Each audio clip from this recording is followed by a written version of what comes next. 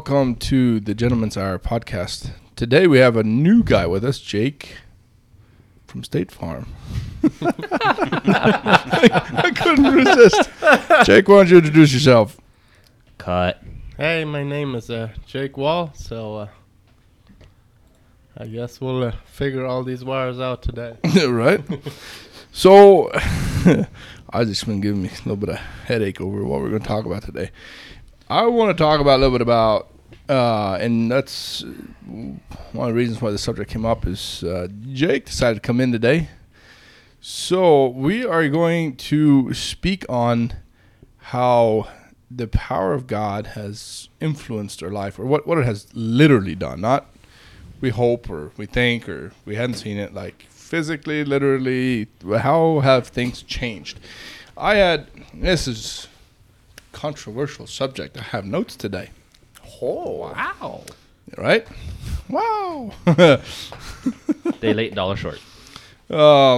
Yesterday evening, I was clearing out Dad's RV motorhome. We went to the Mid-America Truck Show in Kentucky and Louisville, Kentucky. After I was done, I was having a drink, alcoholic drink for those of you that didn't get that already. That want to judge. And for those of you that want to judge, I was cleaning out the motorhome, and it tasted good, so I'll have me a second one. But anyway, I sat there until like literally 2 a.m. after I was done, just having literally a conversation with God. I don't know. It seems like to me that whole idea seemed like blasphemy not that long ago. Like that you could have a drink. But it's not always, but every now and then, I feel like when I'm by myself, I hear him so clearly where I can't deny it when I drink. Mm-hmm. I don't know why. This is just what I've experienced. So,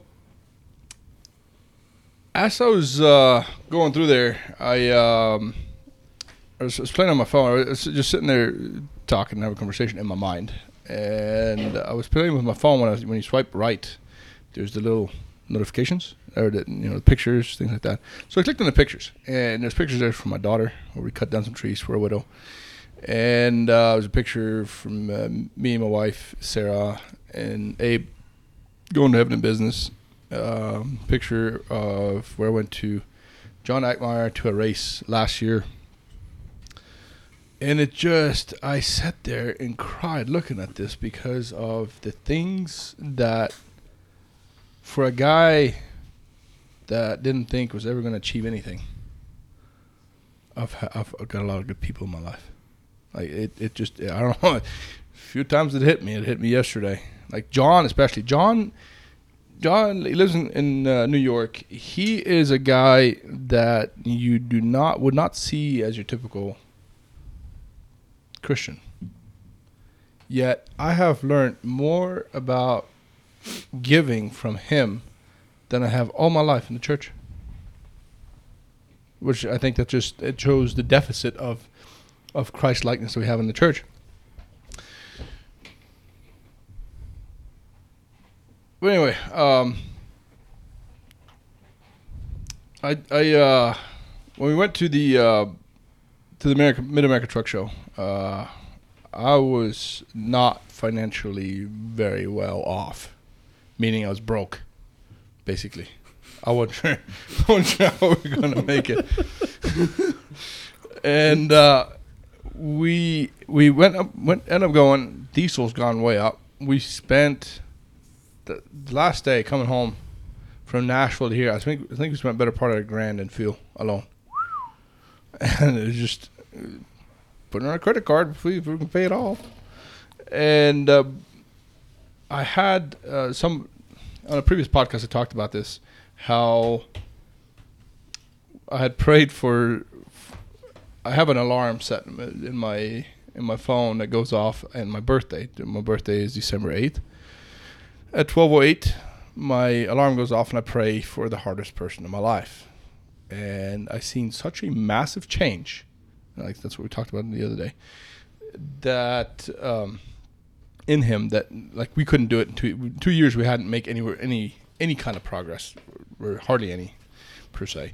And in a matter of 2 or 3 days of prayer every day, just in my mind, when the alarm would go off, it had changed. So I started praying for finances because, damn it, we needed it. And which, even at that, so when we were on the way back, we went to Papados in Dallas. And walking in, Isaac will remember this. Walking in, I didn't tell anybody until after I came out of the bathroom. Walking in, I felt like I'd had a I don't know about a bad day, just an off day where my mind wasn't working right. There's things that really just ticked me off that usually wouldn't. And I noticed it, and I didn't like it. Yeah, for those of you that don't know, when Herman has a day that's kind of off, it's a guy that doesn't say much. Yeah. And I don't care for it. And he's going fast. So I didn't know what was going on, but I knew something was off. Well, that's the thing. I think me and you have a close enough relationship. If anybody would know it, it would be you. I had to really work with myself to not Want to fix it? not necessarily try to fix it, but at least ask what's going on, you know. But I've learned that, you know, if I want somebody's help, I would like them to ask me. Yep. And I kind of figured I would give you the same privilege. If you want my help, you could ask for it. I like that. I know there's people that say you reach out. I don't know, and maybe that's right. Once I get there, I'll tell you. But I'm not there now. Like right now, I think exactly what you said. Once I need help, I'll let you know. But Well, I think that's different for each person. You know, some That's people, probably true. they go for help for the smallest things, and there's people that have very big struggles and they will never go for help. I think it's just we have different characters, and That's true. I think that's why it's good that the gospel is unique for each one. Yeah. You know? Well, so on that bombshell, I'm just kidding.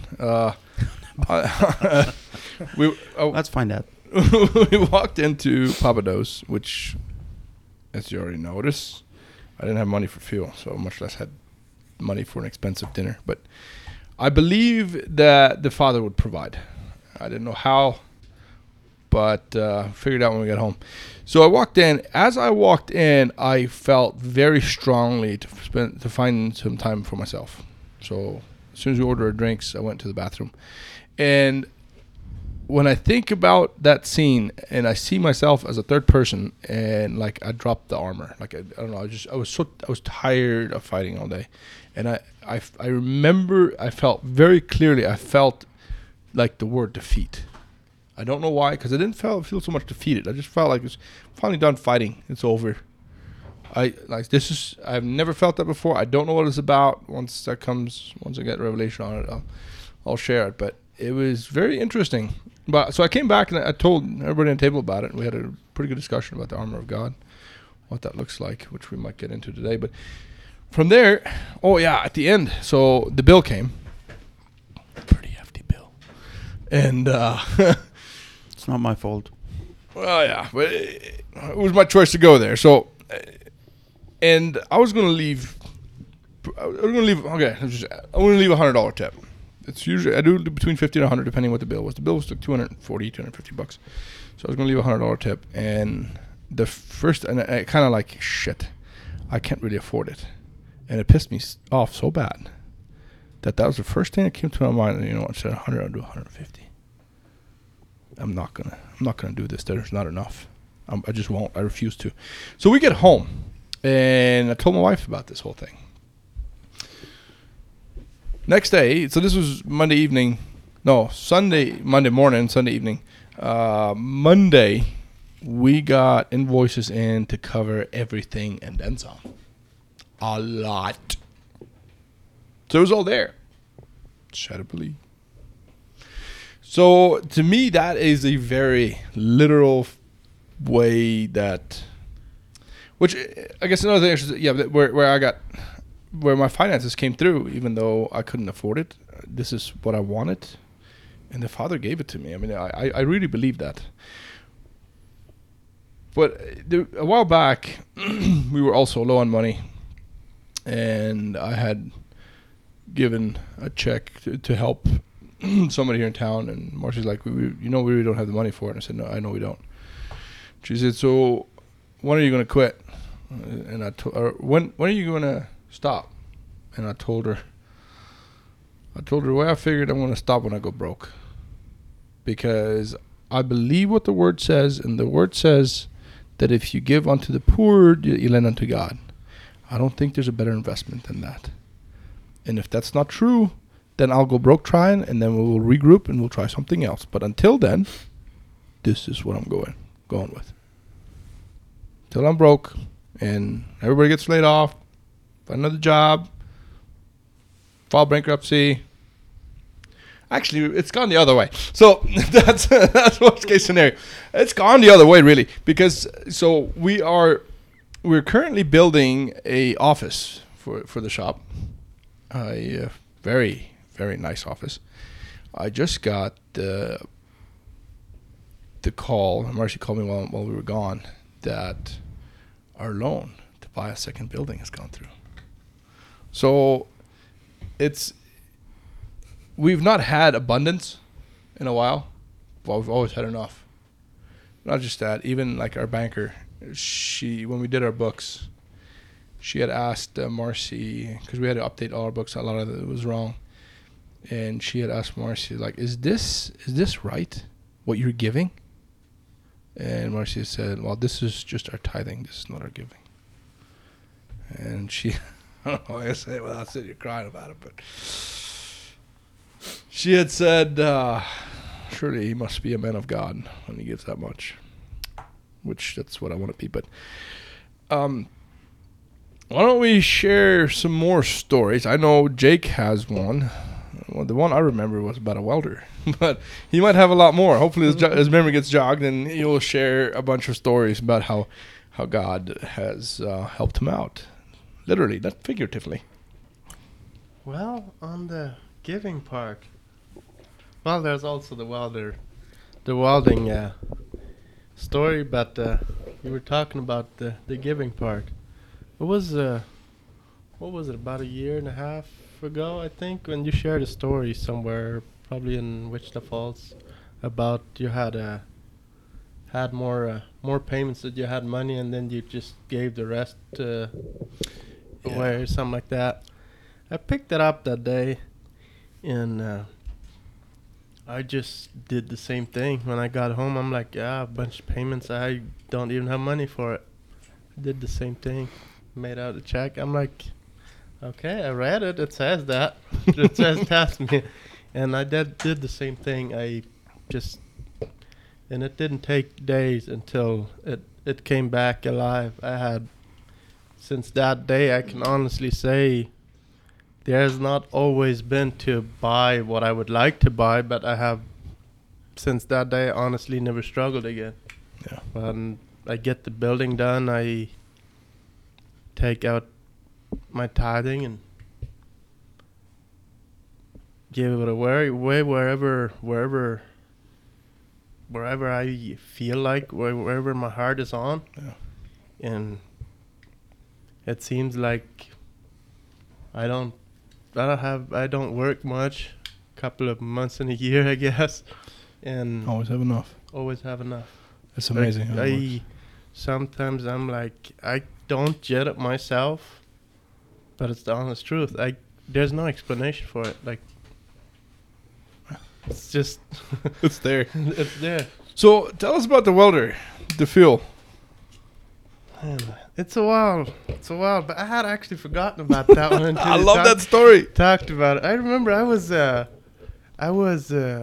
think I was making a spiral staircase in my house, and I remember when I unloaded the welder. Let me try to share this as much as I remember. I remember I unloaded the welder, but I looked at the gas tank and it only had very little gas. So I thought, okay, I'll just weld for a while, and then I'll go get gas and put some in it. Okay. Started welding, and back in my mind, I'm just hearing how that thing is gonna shut off. Right. Just waiting But- for it. Yeah, just waiting for it. all of a sudden it popped in my mind like, why would it turn off? That thing will keep running. I believe for it. And without thinking about it, I welded for like 3 days with that thing.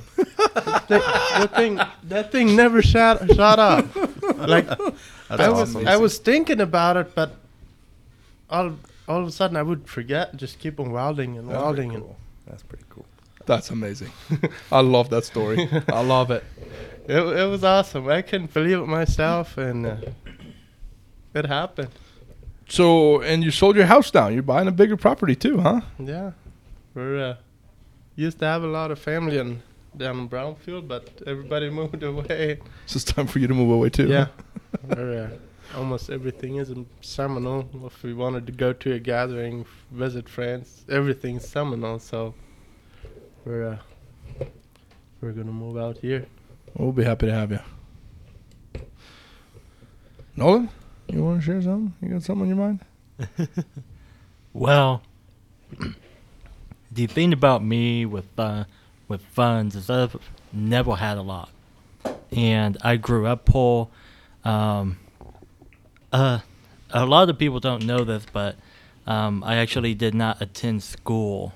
I walked from the time I was about 5, and I literally walked to pay for the school books that I would read and learn from.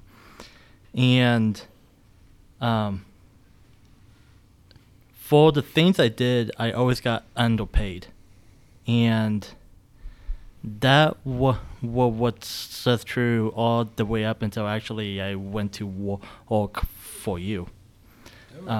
But like, I mean, even being skilled of what's elder, the job that I was at, I was literally getting paid about $12.50 an hour, and I sucked up what normally guys got for what I was doing, because I was selling aluminum, stainless, doing like tons of like custom work, and I'm like 18 an hour now, and I'm just like, man.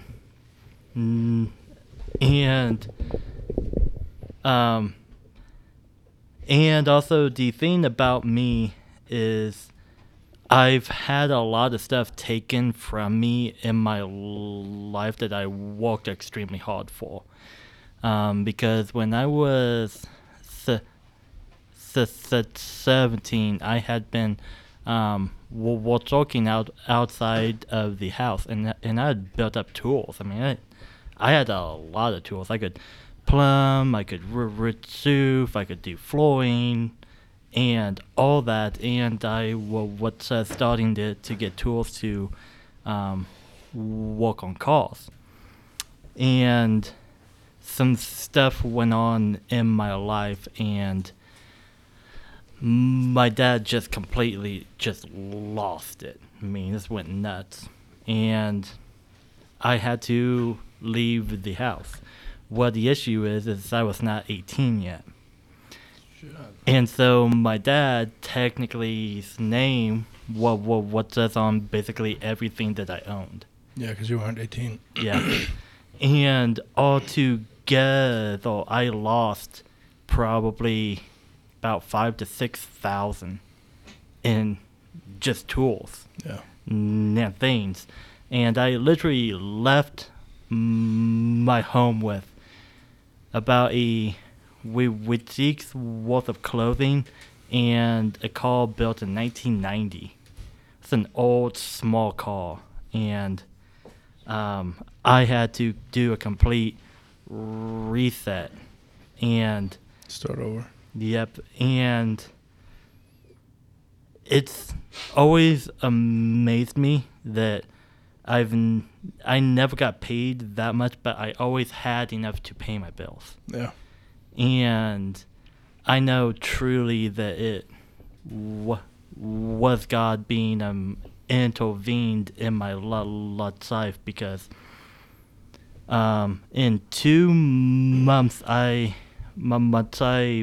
brother left for the Air Force, and I had to pick up all the bills. And I went from literally nothing in my bank account to just enough to pay the bills and eat. And now it's like how I tithed was not through funds, it was through my time and Gotcha. through my skills, because I can do about anything that I put my mind to. You know, I can go in and work on cars, do plumbing, do flooring, do yard work. I've got a very broad field. And so whenever my church would be like, oh, we need this done, I'd be like, okay, cool. And I would just go and do that thing. And so I know that God has truly kept me through all of it. No. And I also chose to do strongman. And strongman, you eat a ton. I mean, I was eating a ton. And my grocery bill was big. But I would always have enough to get the food that I needed to do what I had to do. No. And I look back now, and I'm like, how in the heck did I do all of that? You know? But yeah, I would definitely say God's been extremely faithful to me in my life, and also for anything that I get, I'm extremely grateful for. No, it's like I really don't take things for granted that I have, and I think that's a good gifting, because I know definitely in the nation that we live in that people take for granted. Oh, I can go and use the bathroom inside. Oh, I've got a constant water supply that I can drink from all the time. Yeah. Oh, I've got a car that I can drive across the entire nation in, you know. And me growing up in that way, that I'm like, gosh, I don't even know if I'm going to eat, is I think in a way has been a blessing in my life. Well, we've I can't say we've ever not had enough to eat. I know in Canada, the year we spent in Canada, my wife had sometimes leave the soap. Couldn't wash. I had my clothes washed with just water for weeks because we couldn't afford it. That's I think the worst of it. And then we went to Mexico, and then 15 years ago we came to this country, this great nation, where we literally had nothing. We had the piece of junk that we had. We called a car in Mexico. The engine blew up, and I couldn't afford to buy a new engine, which was a few $100s, but I didn't have it. I came here to work as a seasonal worker and go back, and ended up staying. And from that, I remember, so Dad bought a new pickup in Mexico once, and my goal in life was not to buy as nice of a pickup as he had. My goal in life was to one day just buy one new pickup. That was kind of a life goal for me. I remember working on a farm before I started mechanicking for a shop in Hobbs. That at the time I calculated I was making like $24,000 a year, and I was thinking if I were to get 32, that'd be the ticket. Little did I know that a few years later, when I was doing what I loved to do, I was making $140,000 a year. I had nothing to show for it, but I was making $140,000 a year. But that's some of my story. Oh, and what Jake was talking about, the story that I told at the men's encounter, is literally I think you could call it an altar. I know when the Israelites crossed the Red Sea, God told them, put altars here so that later generations, when they walk by here, they'll ask what happened, and you can tell them. how God, how He brought you out of slavery into the Promised Land, and through that Red Sea. We had been in business for about 3 years, and I don't know if I told the stories previously, but if I have, I'll tell it again. It was me and Abe back then. We had been making about 20. The best we ever did the first 3 years was like 24 grand a year, and I was coming from an oil field company where I was making over 100, 130, 140 a year. And it wasn't just I didn't mind the money so much because I really enjoyed what I did. But I was tired of my family sitting at home, and I couldn't afford a Happy Meal for my kids on a Sunday. That's one of the hardest times. I still have a picture in my mind where Giovanni asked for a Happy Meal and I couldn't afford it. And we'd borrow money from my dad to buy parts, to order parts for a rebuild or something. And as soon as the invoice would be paid, I'd pay Dad, and sometimes hours later I'd borrow it again. I was so tired of it. And I sat in. I had heard stories about trusting God with your money, and not from our church. Back then it was the First Baptist Church, which was a great church. I grew a lot there. It was a time of my life where I wouldn't change it for nothing. We ended up going we were going somewhere else now, but the First Baptist Church here in Seminole will have a very special place in my heart for the rest of my life because of me coming out of the church where I grew up in, and they welcomed us, and I learned a lot of things. But anyway, I was so tired, and exactly what Jake was talking about. Test me is what one Bible verse. Test me, bring food into the storehouse, and men will give into your bosom to overflowing. And I'm like, you know what? While this is going through my head, I'm calculating. We had $1,804 in the bank account. We had enough money there to last 4 weeks.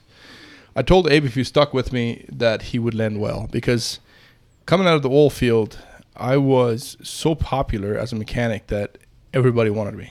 I had Caterpillar, Bo Smith, tell me one time, he asked me over and over again to come and work for him. But I liked where I was, and there was other things as well, like papers. So I didn't go work for Caterpillar, or else I might be there now. But anyway, I had a lot of offers, and almost everywhere I went, I would have made more than I was making at my job at DND, where I was making 100 a year.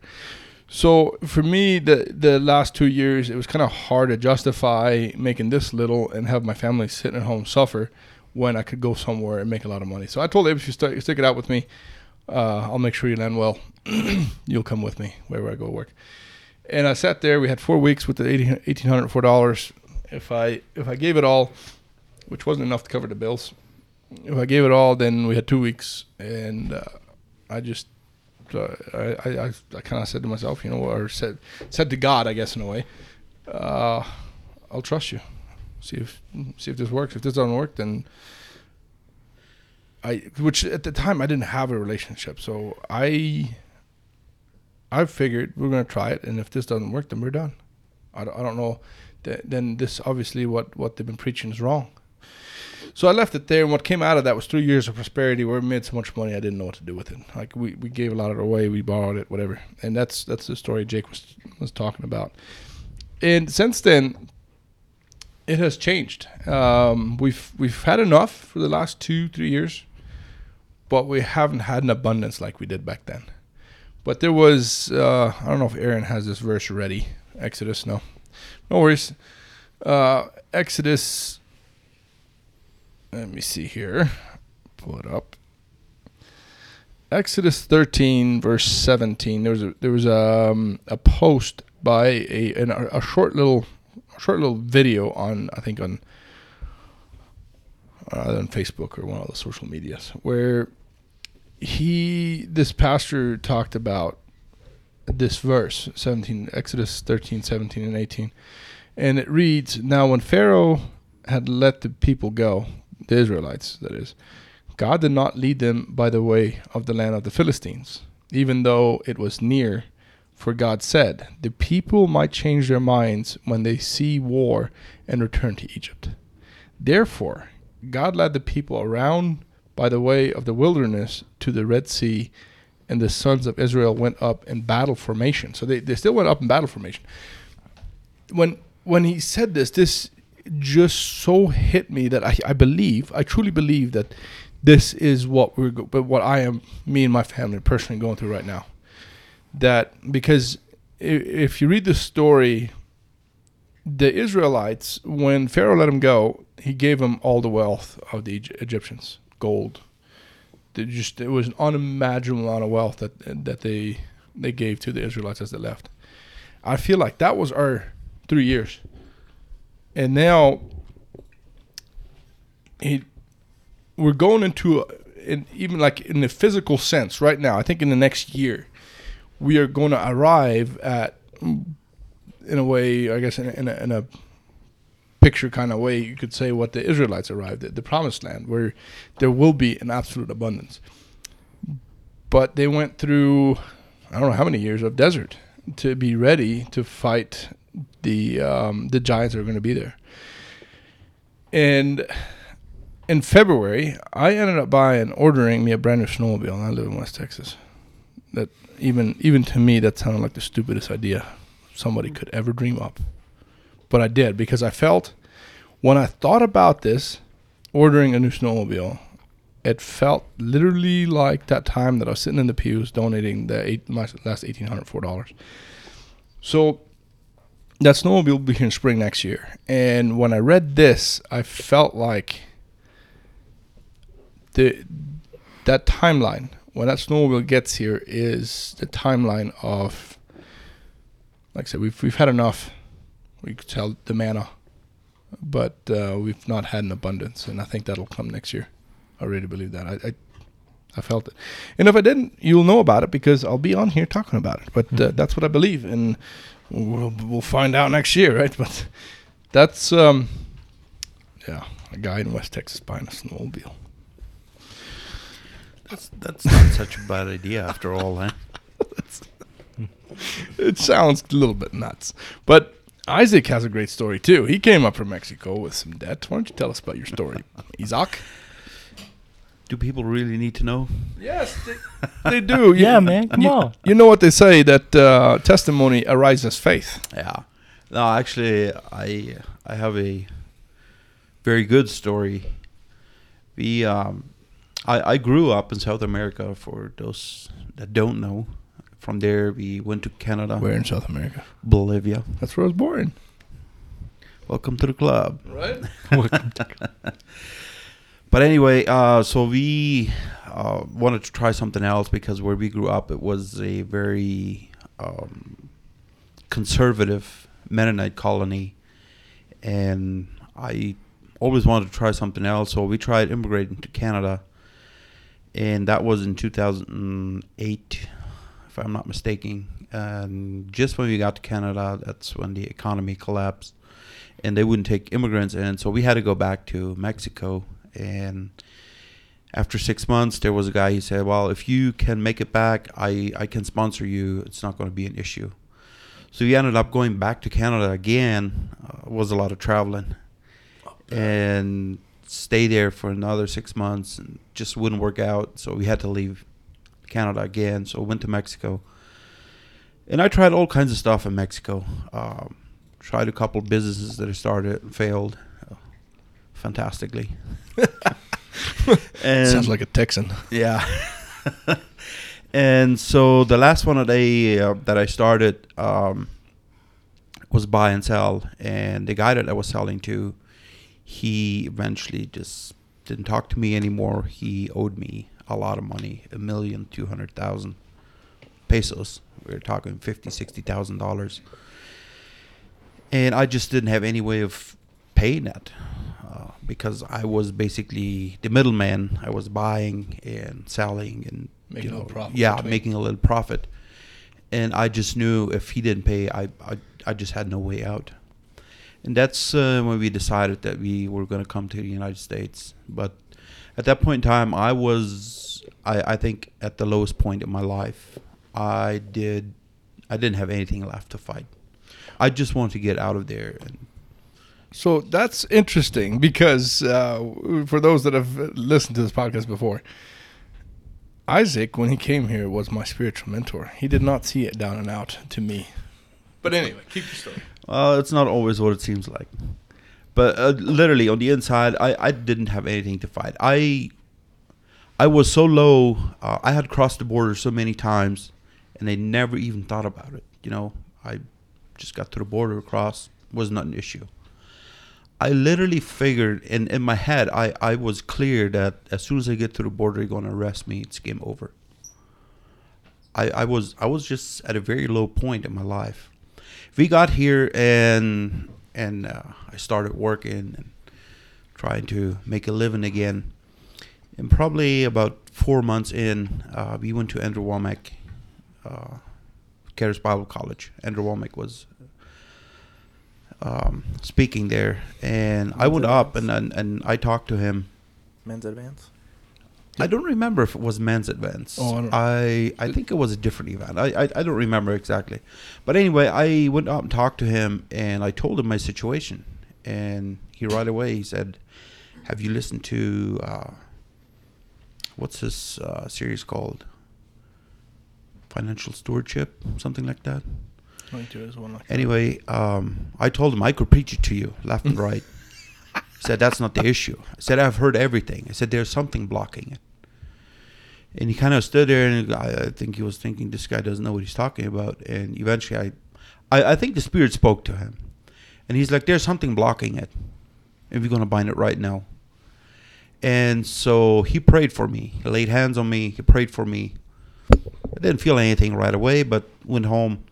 Literally 2 weeks after that, the guy started contacting me from Mexico. And he wanted to start doing business again.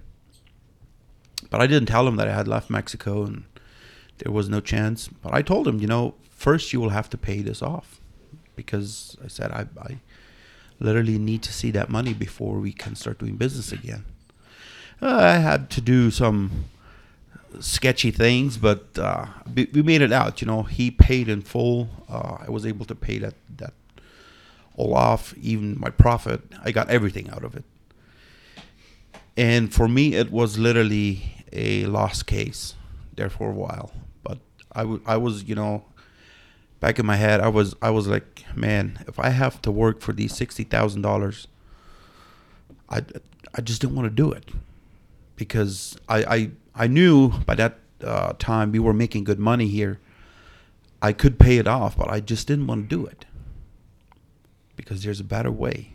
And before you know it, everything was paid off. And also coming here, you know, at first I was not this great fighter because I was at a low point in my life. But it didn't take long, and I told my wife, I said, my goal is minimum to make $1,500 a week. And she's like, you're crazy, but you go for it. Guess what? 2 months in, I achieved that. And from there, it just went up. So it has been great. I've had quite a bit that I had from all that traveling, because we were never able to make a lot of money in Mexico. We were barely surviving. And so basically paid everything off. I think I have 2 guys that I owe a little bit of money, but all my debt was bad debt where I don't have anything to show for. It's basically paid off. And we are here for 3 years. That's awesome. And I mean, we have done really good. We have seen blessings. We have bought a house, 3 trucks. Made a lot of trips. You might not know about it, but you were on most of them. Yeah. We have traveled a lot. We have gone to different ministries. Just spent tons of money. And it was basically just stepping out, you know, believing for what the word says, not what you see. Because if I would have just looked at what I saw, I was like, it's game over. Yeah. Might as well just Call it quits. yeah, gather the last couple of pennies and go buy a piece of rope. And, you know, what's after that? Finish it. Yeah. No, it's. But God is good. He is faithful. I think if we are able to develop a relationship with Him, He holds His promises. I think if it doesn't come through, it's not on His end; it's on our end. Well, that's what, like, even for what I believe and how I believe. Like I said, some of this, like I know alcohol, and alcohol is one of those things that is very controversial. I keep alcohol in my house. I don't drink regularly, but I like to have a drink every now and then. And I know that's a very controversial subject, but I told somebody once, I will quit once Spirit tells me to, and I still believe that. I think if He can speak to other people, He has spoken to me in different things. I think He can tell me when it's time to quit. And I haven't heard that yet. Not just that. There's this idea that, or there's this saying where they say, "Be like Jesus." Well, they call Jesus a drunkard and a glutton. Did they ever call you a drunkard and a glutton? Might be missing something. Well, nowadays they normally do it behind your back. This is true. They might have been doing that before back then too. But anyway, the way I see the whole subject of alcohol, I don't know why I'm harping on this again, but I think pornography and sex and marriage, which is so great, can be compared in those two. I think alcohol abused can really ruin the life, not just our own life, especially if you're married. It can ruin the people around you. And even if you're not married, it can ruin the people that are in your life, family, brothers, mom, dad, whatever. But, and same with pornography. Pornography destroys marriages regularly. But I've been a porn addict for years. It's one of my biggest fights, and sometimes I'm so tired of it. But I feel like just because, like, the way I feel like the way people see alcohol is if you would compare that, for me, since I've been a porn addict, I should never have sex again because I might have an extramarital affair if I did, or I might go back to pornography. That's the same. It's the same way with alcohol. Like, if you've been an alcoholic, I think you will know whether you can have one or not. Like, I don't blame the people that don't want to drink anymore. I have a great friend, a father figure of mine, that he will never take another drink. And I'm fine with that. Like, he doesn't trust himself. But I think you will know whether the Father has set you free where you could, if you wanted to. And if you still choose not to, I think we all have our free will. But where was I going with that? I lost my train of thought. Oh yeah, my beliefs. So that's one of the more controversial beliefs. And even just the way me and my wife have found the power of God in our life. We have, in a lot of ways, just thrown everything out, tried to unlearn everything we've learned in the church growing up, and start all over again. And I told her the other day, I said, I had this thought and sitting in my truck one day. I keep notes in my little book. And I have written in there, I pulled over and I was thinking about that. Like, the beliefs I have, from a lot of people I've heard that I'm wrong, that this, like, I don't know, not Christian, or I'm playing Christian. I don't know what it is, but what I believe isn't right. And the way I figure it, with what I've seen and what I feel in myself, I am ready to go to Judgment Day, and if it's wrong, it's wrong. But I will give account for it. Nobody else will. So, I'm ready to go there with what I believe. I'm fine with it. If it is wrong at the end of the day, then so be it. I believe. Actually, I told my wife, I said, if on my deathbed, day, hour, whatever, before I go, I tell you that everything that I believe has been wrong, you can tell the people, but until then, we're staying the course.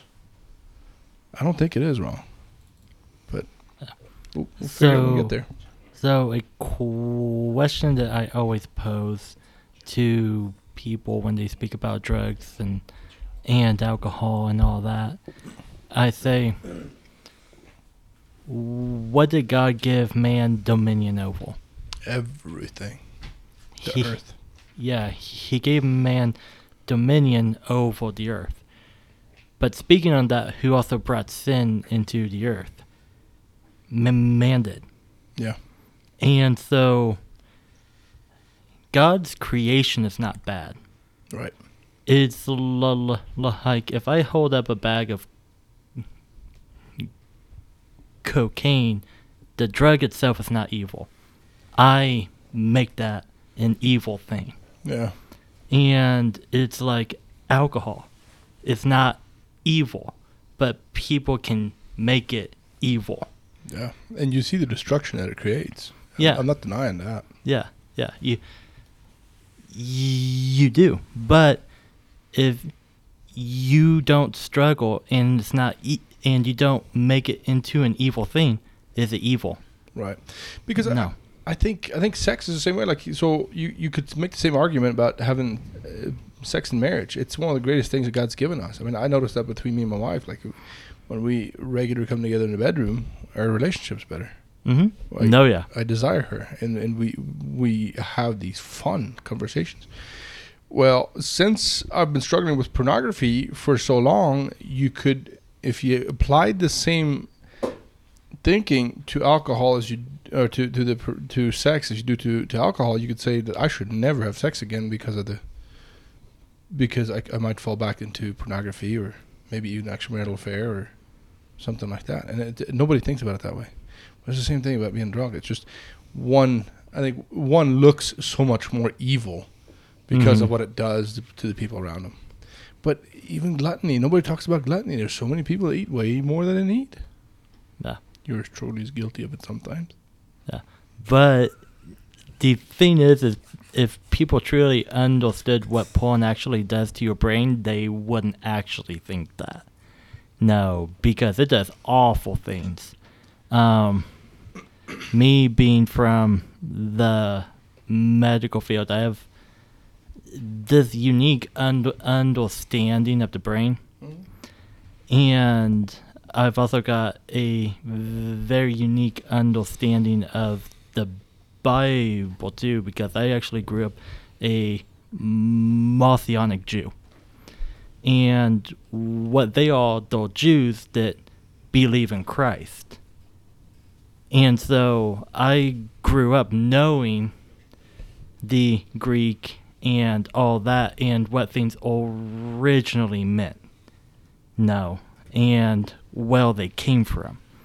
And it's like when I heard that like a preacher said alcohol is evil, I was like, what are you talking about? And I also a extremely controversial thing that I had no idea about was people's view on hell. And I heard that it was eternal, and I'm like, what? Knowing things. And so and then I also came into the medical field, and when I was studying in my books, the thing that fascinated me the most was the brain. Because, to be honest, we truly have no idea about it still. It's a very unknown thing. But we do know how you live your life drastically affects the different parts of the brain that you use more. And say you take a guy who is a serial killer, right? And then you take a normal average Joe. Their brain scans are different a lot. Right. And so it's like, then you take a scan of a guy's brain when they're on porn, and then take a guy's brain and scan it when he's addicted to, say, meth. It's actually a very similar effect on the brain. I can see that. And so it's like, just because a society makes one thing out to be so bad and not the other thing, doesn't mean that's actually true. Right. Yeah. It's just perception. That's Yeah. all it is at the end of the day. No, it really is. Yeah. I remember I used to justify my drugs. I would do cocaine all day, and I would think in the back of my mind, well, all the people around me eat pills. I just do it like this. This looks very bad, but theirs Yeah. is somehow better than mine. I'm like, that's how I used to justify my drug addiction. Which they're not so different if you think about it. No. They're really not. One is called medical, and therefore is justified as it's okay, and the other one is frowned upon. I usually really like this phrase that makes this one pastor had a story. He's like, he comes into a room with a bunch of people in there, and he's like, he has a cigarette in his mouth, not lighted. He just comes in with it. Everybody just stares at him like, what are you doing? You're supposed to be a pastor. Yeah. And then he's like, what? You think this is bad? And then he's like, there's what did he say? 40% more people die of diabetes than smoking. And he's like, if I would eat a Snicker right here in front of you guys, you would say, man, that looks Good. Yeah. good. That's a very good point. That's a very, very It's good point. just the looks, how we grew up, what we have been taught. That's wrong. This is right. But many times it's just the opposite. Isn't that a lot of times the case? People try to look good in front of other people. For example, like you said, everybody was almost sucking all the air out of the room because the pastor was having a cigarette. Yeah. But if somebody has a Snicker, nobody's going to say anything. Or if somebody has a beer, a lot of people don't have a beer just because. What it will look like. Yeah, what it will look like. What will my friends say? What will the pastor say? What will they think? But really, at the end of the day, that doesn't make a difference. Hmm. Is it right? Is it wrong? And that is something I would really like if we could go a little bit into that. Let's do it. What does the Bible say about? We could say, well, we know what the Bible says. What are you thinking about? About alcohol, about gluttony. There's a lot of sins that are in the Bible. And they're in the same Yeah. verse. Exactly. Yeah. But we make a big deal out of one, but we don't out of the other ones. Why not? So, as a watchman, I have a very good answer to that. And it's a verse that's Ezekiel 14. And this is something that I deal with on a daily basis, because I come to people and I try to get them out of their own mind. No, I'm like, you need to broaden your view. No. And this passage at the top, it says, idolatry will be punished. And it says, now some of the elders of Israel came to me and sat before me, and the word of the Lord came to me, saying, Son of man, these men have set up their idols in their hearts, and put before them that which causes them to stumble into iniquity. Should I let myself be inquired of at all by them? Therefore speak to them and say to them, thus says the Lord, every one of the house of Israel who sets up his idols in his heart and puts before him what causes him to stumble into iniquity, and then comes to the prophet, I the Lord will answer him who comes according to the multitude of his idols, that I may seize the house of Israel by their heart, because they are all estranged from me by their idols.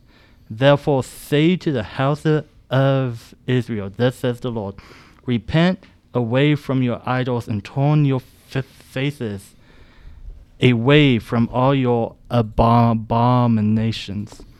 For anyone of the house of Israel, or of the strangers who dwell in Israel, who separates himself from me and sets up his idols in his heart and puts before him what causes him to stumble into iniquity, then comes a prophet to inquire of him concerning me. I, the Lord, will answer him by myself. Now, not through a prophet, by myself. Yeah. I will set my face against that man, and I will make him a sign and a proverb. I will cut him off from the midst of my people. Then you shall know that I am Lord.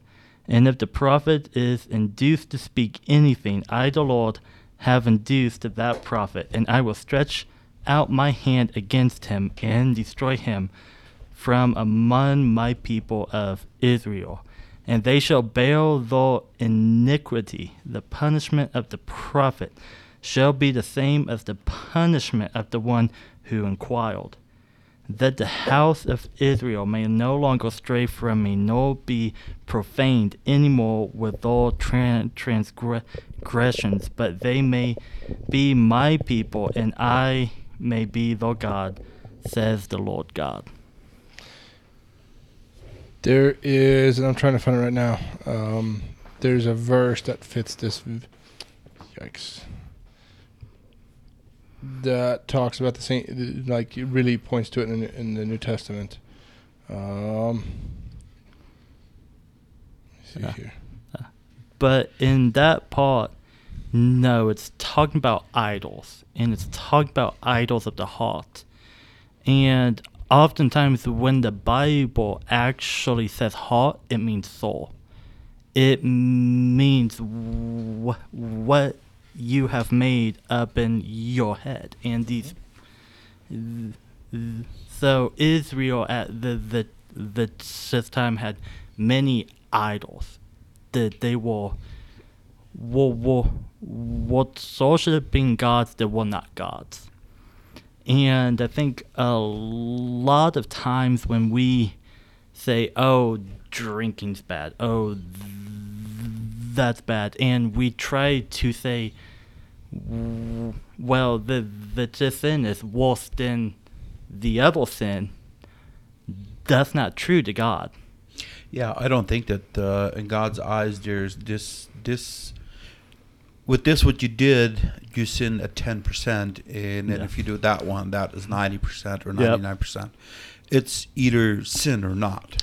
Right. There's no in between. There's no percentage for that matter. But what I was thinking, isn't there a Bible verse that talks about be careful and don't make your brother stumble? Yeah. One of the But one who makes one of these little ones stumble. Yeah, but it doesn't say alcohol or drugs or pornography.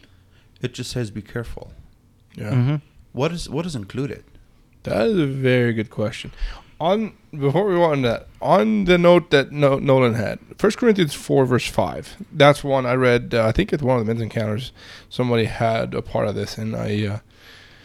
So 1 Corinthians 4 verse 5 in the Passion Translator says, so resist the temptation to pronounce premature judgment on anything before the appointed time when all will be fully revealed. Instead, wait until the Lord makes his appearance, for he will bring all that is hidden in the darkness to light and unveil every secret motive of everyone's heart. Then when the whole truth is known, each will receive praise from God accordingly. So I found that very interesting because so many times, I think this is also why, for myself, so many years, I was so miserable in the church because I was trying to live a Christian life in imitation of it. I was a, what did Jesus say? A bad tree can't bear good fruit. I was a bad tree trying to bear good fruit, and it didn't work. And I don't know why, but it seems like almost without fail, I always thought it was just our culture, Mennonite culture. It's not. That, like, somebody that changes their life, gives their life to Christ, and let's say even years later, there's some things in his life that might not be right, or he stumbles somewhere, or somebody you might look up to as a solid Christian, a brother, and he stumbles. We usually tend to, which for me, I would try to hide it because of the people look at you funny. You get rumors, all kinds of shit going on, because if you just let it hang out, and that's. This verse talks about how every secret motive, not just thought, every secret Your motive, yeah. will be brought to light. So, I'm trying to think if I have any motives that I wouldn't want to come alive, but I really like. I try to examine. First of all, I need to try to examine myself, and I really feel like I would pass this test now. Like if he would reveal all my motives, they've become pretty pure. It's. I love giving. it's a motive. I don't know. And I'm like, there's things in my life that need to change, but I think they will in due time. They probably are already. I believe that. I believe they are changing. Probably emotion already. Yeah, I believe that. But you were going into something. Why don't you go ahead? Lost it. Yeah, that one right there. So we were talking about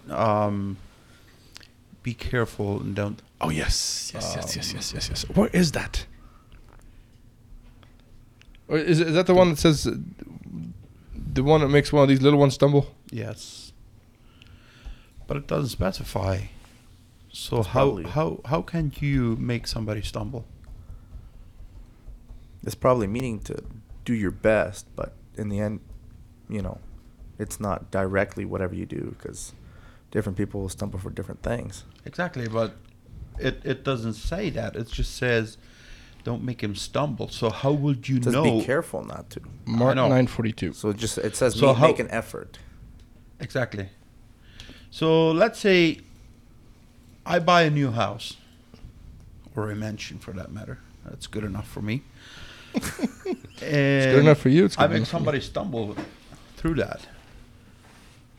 Because we know that there are people, if they see that somebody buys something nice, they might probably not work really hard to achieve the same thing, but they, It might make them stumble. yeah. Which I think there's two ways to look at that, isn't there? Because you could also argue that don't covet your neighbor's property. You do what? Don't cut the Ten Commandments talk about don't covet your neighbor's property. That's true. So, I know exactly what you're saying, but which I think that's why kind of in the Christian circles, I'm not saying all of them, but the ones I grew up in are around now. A lot of them, not even there, not all of them. I have some really good friends that I have great conversations with, but there's this idea that if you kind of fake it till you make it, like you make it look good, that's the best way to not make somebody else stumble. Yet, if you think about like some of the best conversations I've had with people, like where we've gotten close in one conversation, we've become friends, close friends, are the conversations where you kind of just let it hang out. All the miserable stuff, the bad stuff that you don't want to talk about. I think that people are sick of hearing all these stories that are nice and polished, because that's not real life. Well, what do No. you got? If you can No. you can sit down with somebody and just be yourself and just talk about stuff, sometimes it gets kind of awkward. Uncomfortable. Yeah, uncomfortable, awkward, you name it. It does. But normally those are the greatest conversations that you will ever have. Yeah, you get close with people. Well, just me and you. I mean, sometimes we sit till 2 or 3 in the morning, and we'll have all kinds of topics and just We would never drink any wine or whiskey there, would we? shh, don't say that. I'm not part of that. So I would never do that. I have a theory. It's fairly well thought out or proven theory. I think one of the reasons also why alcohol is so unpopular, like as a social drink, is because alcohol tends to remove the filter from your heart. So what your heart is full of is what comes out of the mouth. And sometimes what's in the heart is not what you want to show people. So you got to guard it very carefully. So in other words, are you saying that some people hide behind that? I believe that. Because I can tell you, when me and my wife go out and we have a drink, I yammer. Everything comes out. There's nothing left. And there's times like, shit, I probably should have never let anyone out. Now I'm going to go sit in the doghouse. I don't. We have a very... By the way, I have a doghouse that's insulated. Thank you very much. Isn't that the shop? Well, no, yeah. I have, Far away from the that is house. actually a doghouse. Got a lot of dogs there. But they're like, which I'm not saying that would work in every relationship. Me and my wife have gotten a relationship now where I can be very real with her, and it might hurt her. But she'll walk away and not make a big deal of it. We'll talk about it later. Yeah. That it hurt her, but she'll deal with it in her own way. It's not my job to fix her. Yeah, but at the same time, as far as... Well, one thing that we want to make clear is we are not promoting that you can go drink. If you know that you have a problem, Right. Yeah. stay away from it. Right. Find help. Like freedom help. Galatians 5:1. But at the same time, how many people are still alcoholics that don't drink? Dry alcoholics. Dry alcoholics. I've heard that term before. Think about it.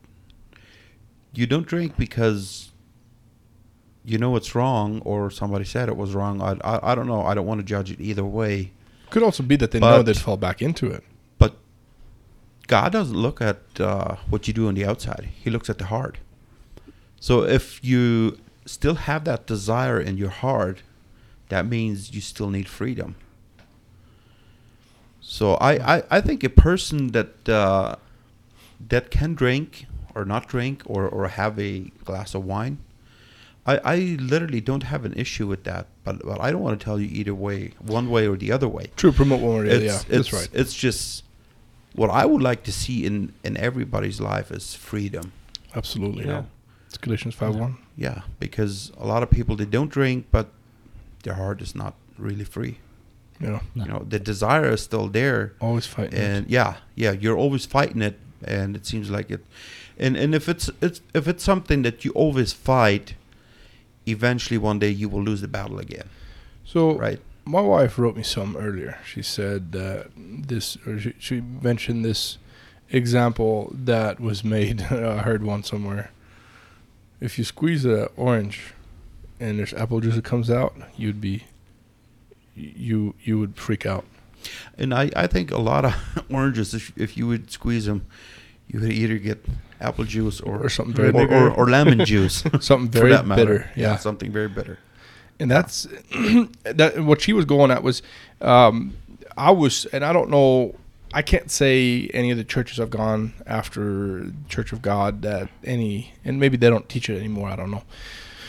But growing up, it was taught very strongly that you could not go by your feelings.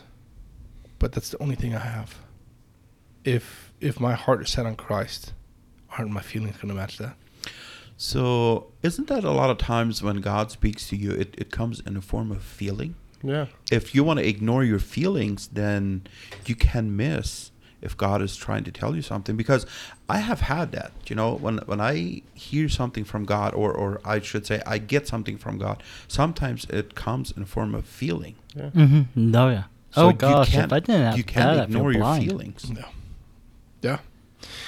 Well, and I think that the only reason why you couldn't go by that is because your feelings don't line up. And I think that's also why, like I said, the times, even with friends, when we have a drink, we don't go get wasted. But when we have a drink, it gets lively. It gets you speak your mind. You're not afraid to open up. Yeah, exactly. And I think that the problem is, though, I think if the heart is full of darkness, that will also come out. And I think that's why a lot of It does. I have seen it where somebody gets a little bit too much to drink, and then you hear all kinds of stories that you're like, yeah, not interested. just keep it to yourself. But I think even in those situations, I think it's very good if you can just listen, because and on the other hand, is there a reason for that you heard it? well, because that's the thing.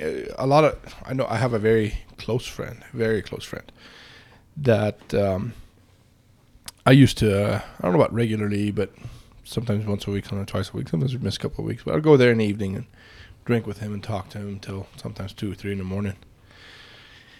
And the conversation always ended up in his past, and he was hurt a lot.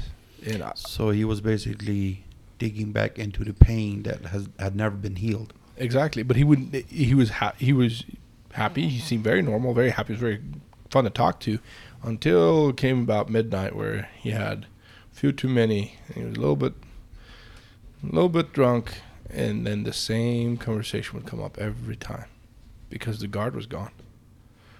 And I kept going there, and I would tell my wife I'm going there to help him, because that's literally what I was going there for. I was thinking I was going to try to help him. Never changed. And finally one day I battled with that, because I've been going there for months and nothing is changing.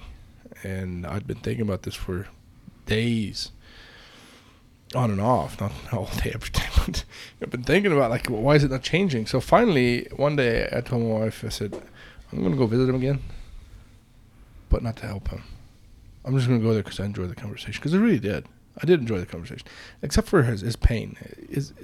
It's not easy to listen to somebody else's pain. It's not, especially if it's a friend. It's hard to listen to. And doing it over and over again, True.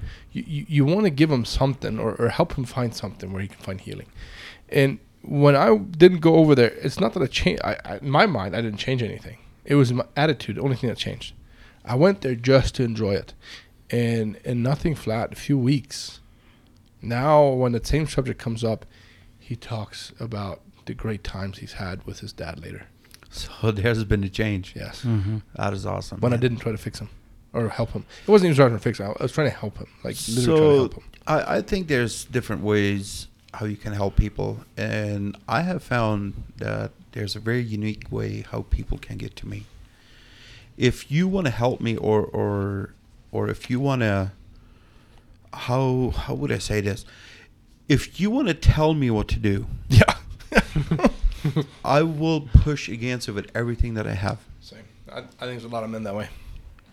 And sometimes, if you can just listen, and Not trying all to of a fix sudden, it changes. You just got to speak it out. What's in there? Well, I think like I said, alcohol in abundance, I think there's nothing beneficial in it. But if you don't have a drinking problem, and you socially have a drink with a friend, it can remove, because I know this particular friend, he would always put up a front of who he was, who he represented to the world, because he's a big business owner, very successful. He's a great guy. He's very good at dealing. Like, he'll put deals together, like, just sitting there in awe. And the jobs, like multi-million-dollar jobs that he sells, it's like, man, I don't even go over there, because that's a little job. Like, that's what he does, and that's who he knows, that's who he represents to the world, and that's who he represents when everybody's around. But when me and him drank long enough, his personal demons, I guess you could say, past, maybe not so much demons, but his personal past, that the painful past would come out. The filter got removed. And I think it can be good to let it out. But there's so few people that are willing to listen to it and not judge you on it. Yeah, because normally when people start talking about that, people jump in and they wanna fix it right away. Mm-hmm. And not everybody wants you to fix it. Some people, they just want to speak what's in there. They if they can find somebody that can just listen. Yeah.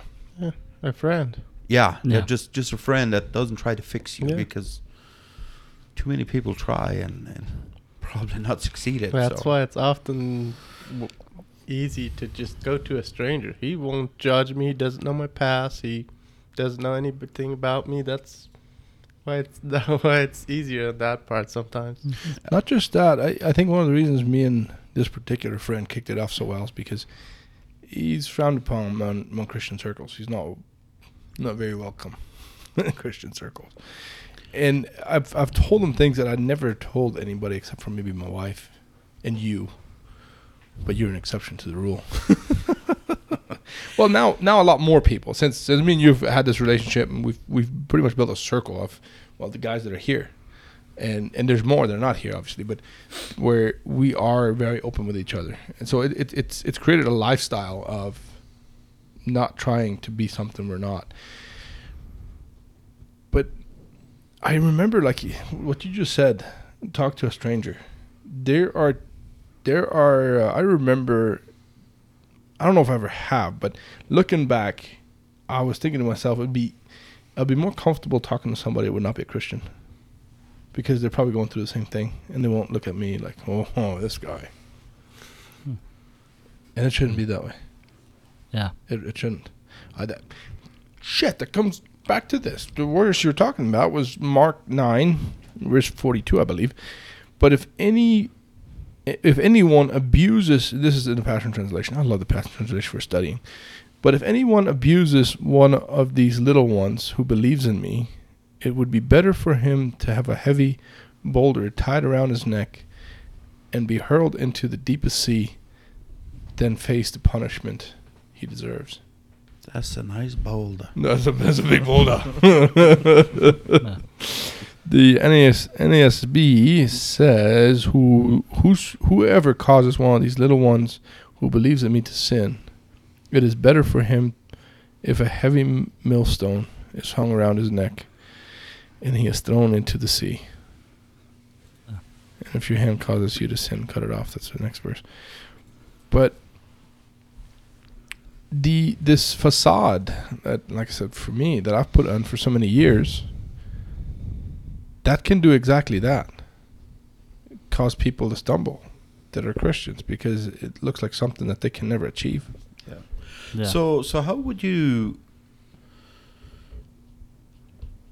make that Bible verse useful in your life? Because a lot of times, we read something and then we interpret the way it fits us or whatever. Because in the next verse where it talks about if your hand causes you to sin or your eye or whatever, pluck it out and cut your hand off and all of that.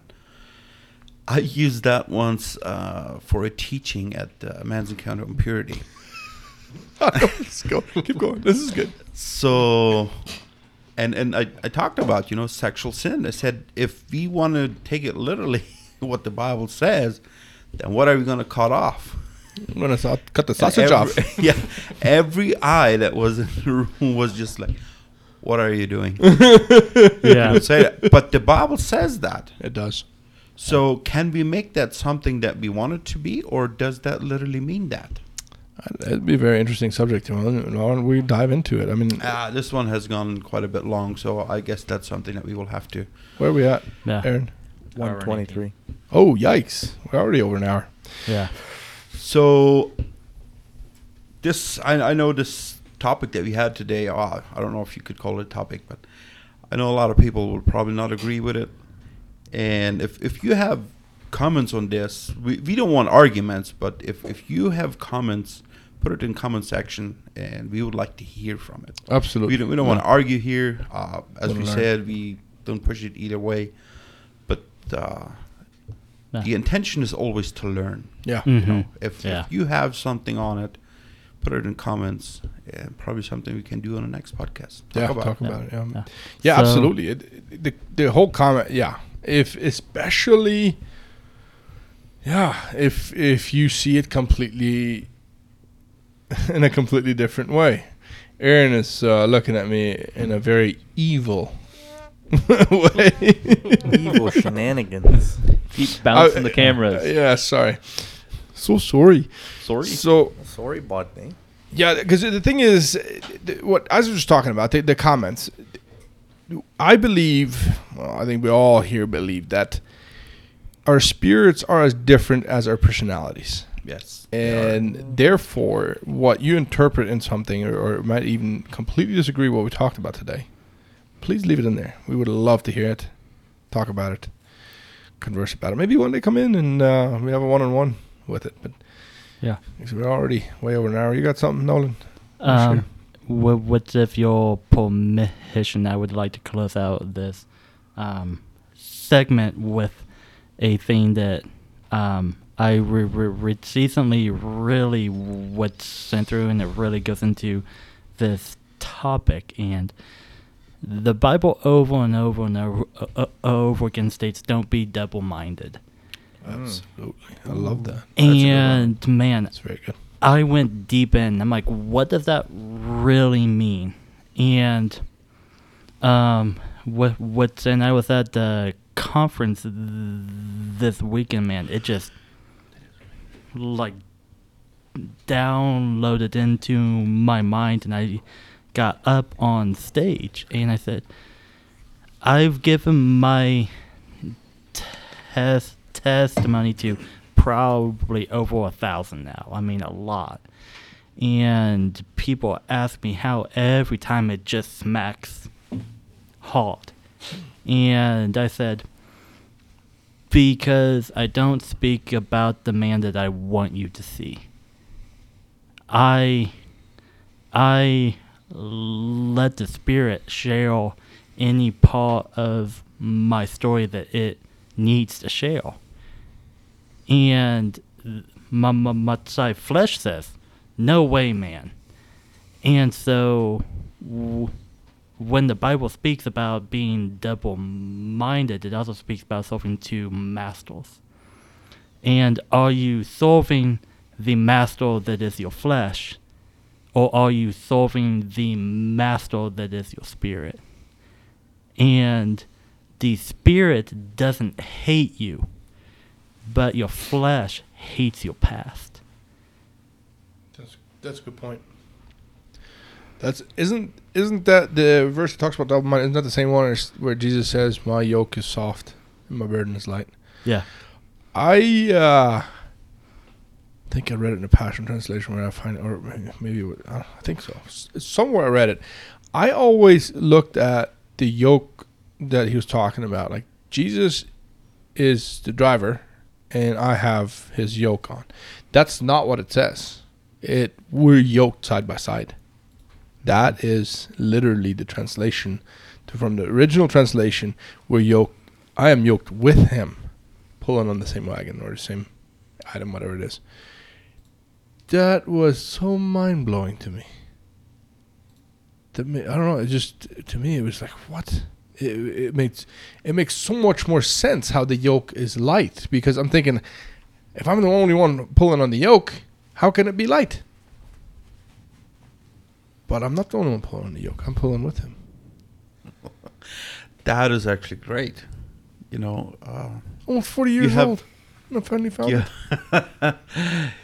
You have the strongest, the biggest, the best partner you could have. Right.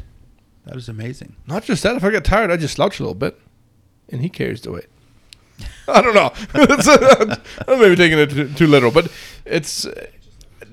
that makes a lot more sense to me why it says that his burden is light, and his yoke is soft. It does. And on that bombshell, I love that. I'm a gearhead. For those that are listening to this and have listened to Top Gear and or watch Top Gear and later the Grand Tour, that's what they always finish on. So on that bombshell, we will. So we actually have another podcast that's unrelated. It's not a gentleman's podcast, because our purpose on this podcast is to inspire gentlemen. We here strive to become gentlemen in our society, and so that's what this one is about. So the next one, it'll still be kind of geared towards that, but more how we apply our what we learn and what we do in our daily life and our work. So that'll be on the Facebook. But yeah, thanks for watching. See you next week.